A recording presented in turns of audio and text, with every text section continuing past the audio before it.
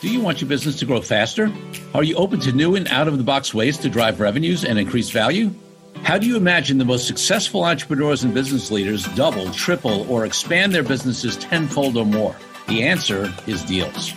This is a weekly podcast featuring conversations with business owners, executives, and leaders as we reveal behind-the-scenes details that give you, our listeners, the confidence to pursue your own deal-driven growth.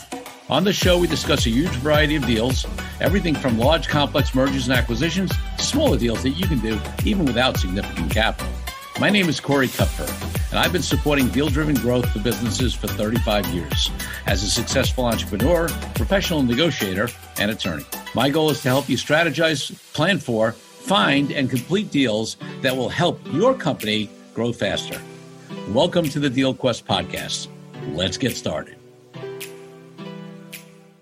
Folks, this is another best of episode of the Deal Quest podcast, and I'm so excited to have three of our prior guest excerpts of their episodes that are all under the category of the best of building better deals.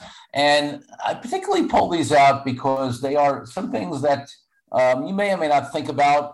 One, definitely the middle one with Henry Doss, going to be talking a lot about risk and some mistakes and things that he learned. You know, that's certainly a factor that people take into account in risk. But with Stephanie Schiller, we are going to actually talk about sales. Now, what does sales have to do with deals? Well, we're going to talk about the need for that and how maybe doing deals before you establish, sales and things like that to get the fundamental business going may not be a good idea, and how sales can actually enhance deals. And then another way we build better deals is actually marketing and branding. Well, wait a second. Isn't that organic growth, Corey? Isn't that non-deal driven growth? Well, sometimes you're marketing and branding to get sales, to get customers, to get clients, but there's also marketing and branding that relates to deals. And Mark Gordon, his excerpt is going to talk about that. And he's going to talk about something called corporate staging, which is a really interesting concept. So we pulled these clips from actually an 11 episode block from 70 to 81. So Stephanie Schiller was episode 70. Mark Gordon was episode 71. Henry Doss was episode 81. They just happen to all come in and they sort of fit nicely together. And then they talk about different topics because they're just certain elements of building better deals, or another way to look at it is, they all talk about what happens if you don't do some of these things, whether it's, building up some sales first, or making sure you mitigate risk, or, not doing the proper branding or marketing in anticipation of a deal. So the other way to look at it is, well, what are some of the mistakes you can make on some areas that you may think of, some areas you may not think of in terms of making your deals better? So folks, definitely check out this episode. And then go back and listen to the full episodes from each of these folks, because we're only giving you a little piece, and each of these episodes were really, really phenomenal. So with that, let's jump into our excerpt from episode 70 with Stephanie Schiller. Here it goes. So primarily, we're working with small business owners who are under the $20 million mark. Usually they're dealing with, usually 50 or less employees. We have a couple of people that, come to our events that are, have 100 or a couple hundred. But usually they're under 20 million usually, and they are the small business owner is still in there wearing multiple hats a lot of times. They are the head of marketing, they're the head of sales, they are the GM, they are, so these guys are usually they're in growth mode, like they're growing their business, they're doing well, but they also understand that 3-5% growth is okay, but they really want to get to 10, 20, 30, 40, 50, 100% growth, yes. Right? They're looking to accelerate and shorten that learning curve and uncover problems they don't even know they have, because we deal with that a lot in small business, where you've got a problem that's holding you back in your business. You don't even know what that problem exists. I use the example that I just uncovered recently. So I play the violin, one of my hobbies. And for the past few weeks, I've been, freaking out about my bow, and I keep tightening the hairs, because as you play this one note called staccato, it's a short, quick note, and I kept hitting multiple strings, and it was driving me nuts. And so I kept tightening my bow, and finally my instructor pointed out, he said, Stephanie, the reason you're hitting multiple strings is because your elbow is in the wrong place. Like you're trying to fix the wrong thing. Right. And we do this so often in business. And so these are the guys who are going, I know there's issues I have that I don't know what they are. I need that help. And I really want to create, I'm committed to growth. We're already growing. but I want to shorten the learning curve and eliminate some of that pain. I love it. So, obviously, one of the things I always talk about is that, unless you are like a VC funded roll-up firm and the whole business model is that you're just out there buying companies, 99% of the companies out there, who I encourage to look at doing deals, first need to make sure that they can sell and market a product or a service and have a fundamental core business that there's something to build, deals upon. So talk a little bit about what you do there, and then how that sometimes does tie into or relate to people doing deals over and above the fundamental sales and marketing growth. Yeah, well, so I completely agree, and I think way too many times you've got people who are trying to cut deals in order to get sales and marketing going. Right. So when I was getting the business going, there were so many people who were reaching out. We should do a JV. We should do a JV. We should do a joint venture. We should partner. But, they're not getting any sales. And I was, fighting my butt off to get some sales going. I only had so much to bring to the table. And I did a couple of those before I started to realize they were just a waste of time and energy. I wasn't getting anything out of it. They weren't getting anything out of it. And so you have to have this fundamental level of, I have a product or a service that is appropriately priced, right? I got to make sure that I am actually making money. I was talking about this with a group I was working with earlier today. I was like, you have to be priced, because you as the business owner, if you're working inside the business, you need to take a paycheck. But you're the owner of the business, which means you also should be getting a profit distribution. This isn't an either or. And simultaneously, if you're paying, you have to be able to have enough money coming in to pay someone else to actually do the work. Otherwise, you don't have a scalable business. So your business has to be priced correctly. You got to have some sales coming. Once you get those two things sorted and you develop the sales skills, then you can start to build some marketing and some brand recognition, right? And start to actually put out content that's designed to draw people into your website or to your conversion points, right? Whatever those conversion points are, they may just be people reaching out to you. But having that stability, what it does, I think one of the keys to deal making is that you can't be negotiating from a place of desperation. And when you're just trying to get sales going, it doesn't work. If you're desperate for the deal to go through so that you can, this deal is going to save your business, you're going to end up getting a deal that's not in your best interest. So getting yourself with a stable sales funnel, knowing you've got sales coming in consistently, and then using marketing to drive leads into that funnel, then allows you the space to really negotiate and make deals from a place of power. I love that. And I totally believe in that. Yeah. I mean, it's something I talk about in my authentic negotiating book, as if you're in a place of scarcity or desperation or fear or any of those kind of things, you're not going to be in a strong place. So I think that's right on, Steph. So folks, I hope and think that you found value in Stephanie's discussion about, maybe the way she looked to do certain deals a little too early when really, she and the other people had nothing to bring to the table, and how maybe you need to, get something to bring to the table before you have value that you can bring to the deal table. And then you can use deals to further your growth in your business. With that, we're going to transition over to Henry Doss, episode 81. Henry's a good entrepreneurs organization, friend of mine for many, many, many years. He's a phenomenal entrepreneur. This particular segment focuses on the conversation of risk and some early mistakes he made in terms of not understanding or mitigating or, even considering certain risks in deals.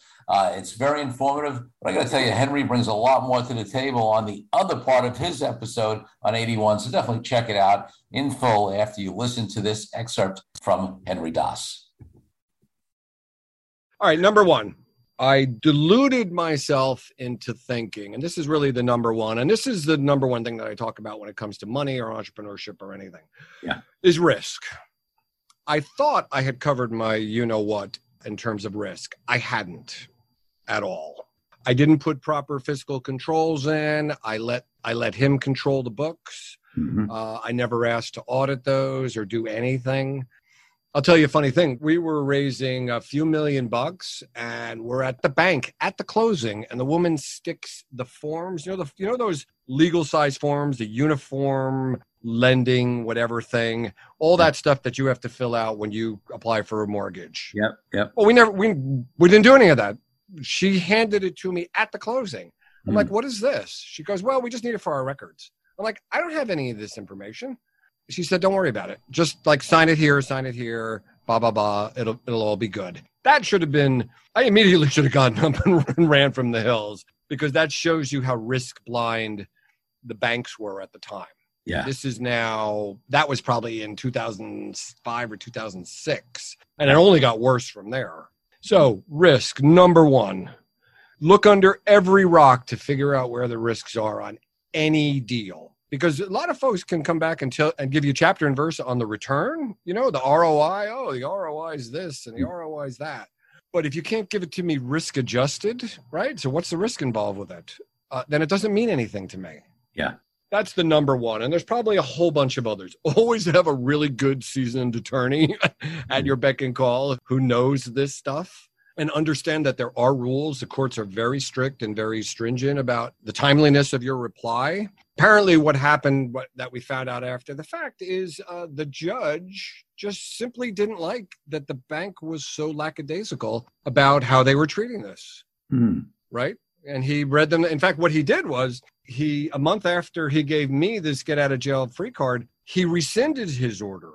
So my attorney got a call from the attorney for the bank and said, "What did you do?" And our lawyer said, "What do you mean, what did we do?" He said, "They pulled the right to foreclose." It's like, "We didn't do anything, dude. We're done." Right. Yeah. And he held them out for a whole year. In the meantime, the market collapsed even further. So they ended up selling the property on the bank steps, and they basically bought it back from themselves.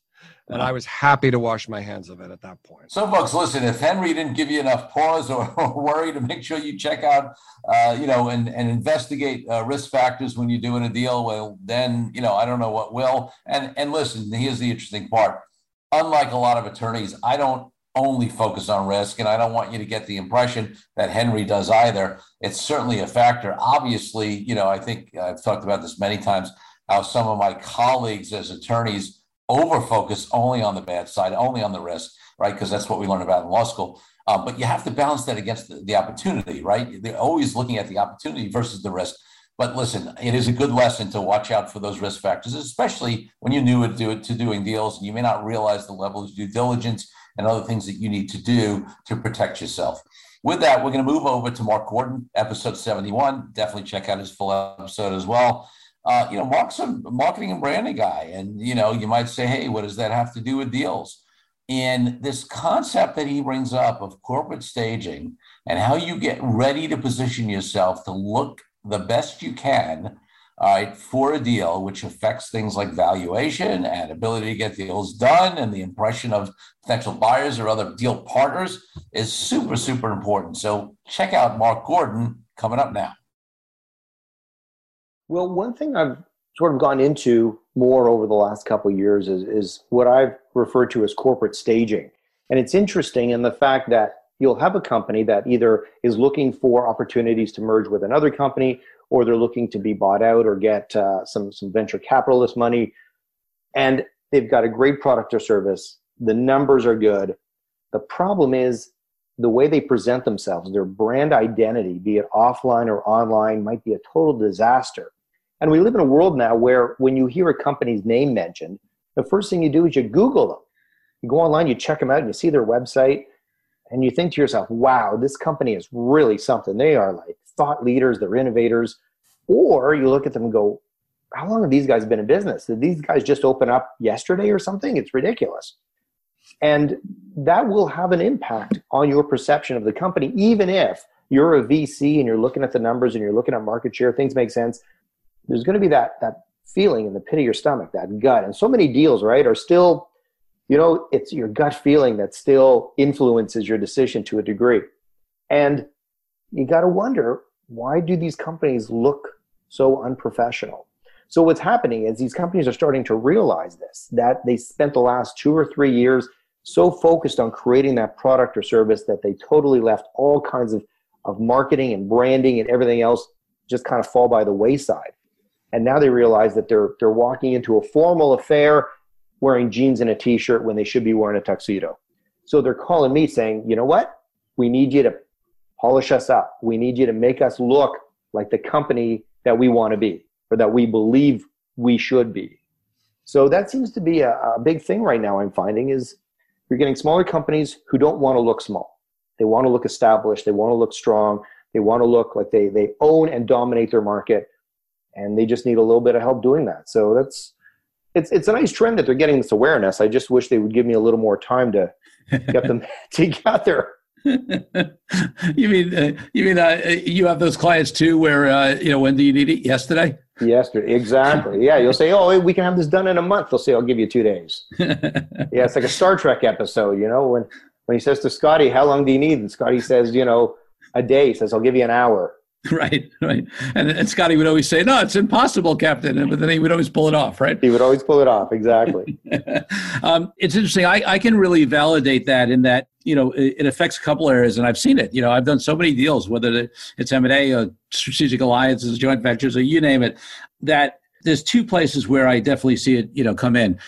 One of the things I always say to people is the people involved in a deal, like, and maybe it's the CEO or some other, head of acquisitions or whatever, who's making the initial decision to do the deal. But then you have a bunch of people who come in, the finance people, the branding people, the marketing people internally at an acquirer, for example, and they look at, what's there. And everybody, to some extent, there are some of those people who are always looking for a reason not to do the deal because they're always afraid if they do a deal and something goes wrong, they're going to be blamed.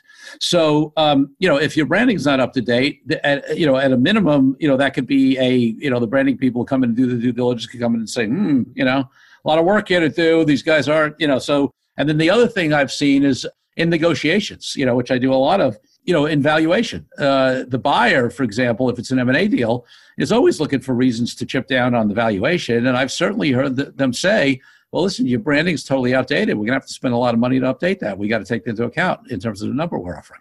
Yep, exactly. And you touched on something earlier that was also really interesting, and that being company culture. And a website is a great way for a company to illustrate its company culture.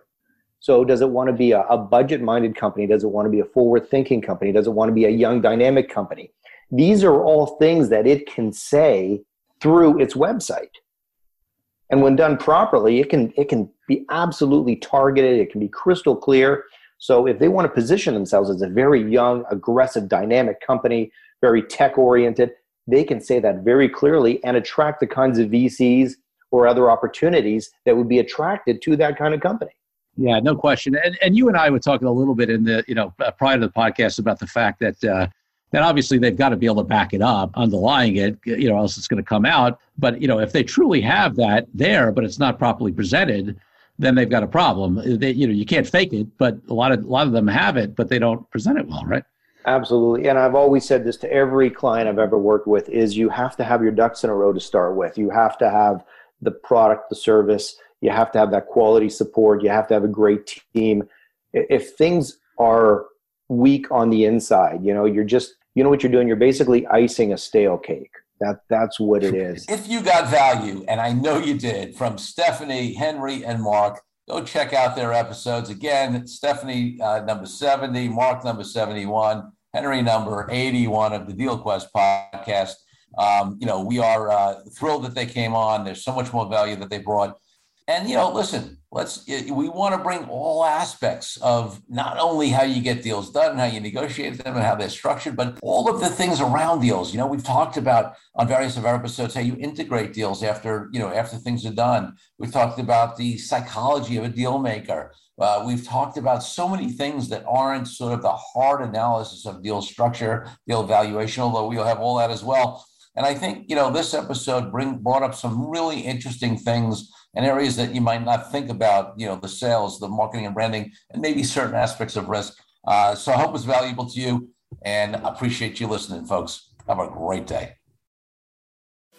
Thank you for joining me on this episode of DealQuest, where we help you understand how deal-driven growth can be your ticket to freedom. I want to invite you to a unique way to tap into the wisdom and experience of the DealQuest community. Join the DealQuest Deal Den Zoom calls, a free monthly 90-minute mastermind. In the mastermind, we address all the challenges you may be facing and help support you with the opportunities that may arise in terms of deal-driven growth. You will get input not only from me, but all the members on the call will collaborate and serve each other in a mastermind format. To sign up for the free mastermind, go to www.corykupfer.com/dealden. That's corykupfer.com/dealden. I'll see you there. I'm Corey Kupfer. Until next week, wishing you the freedom and financial prosperity that I know your DealQuest will bring.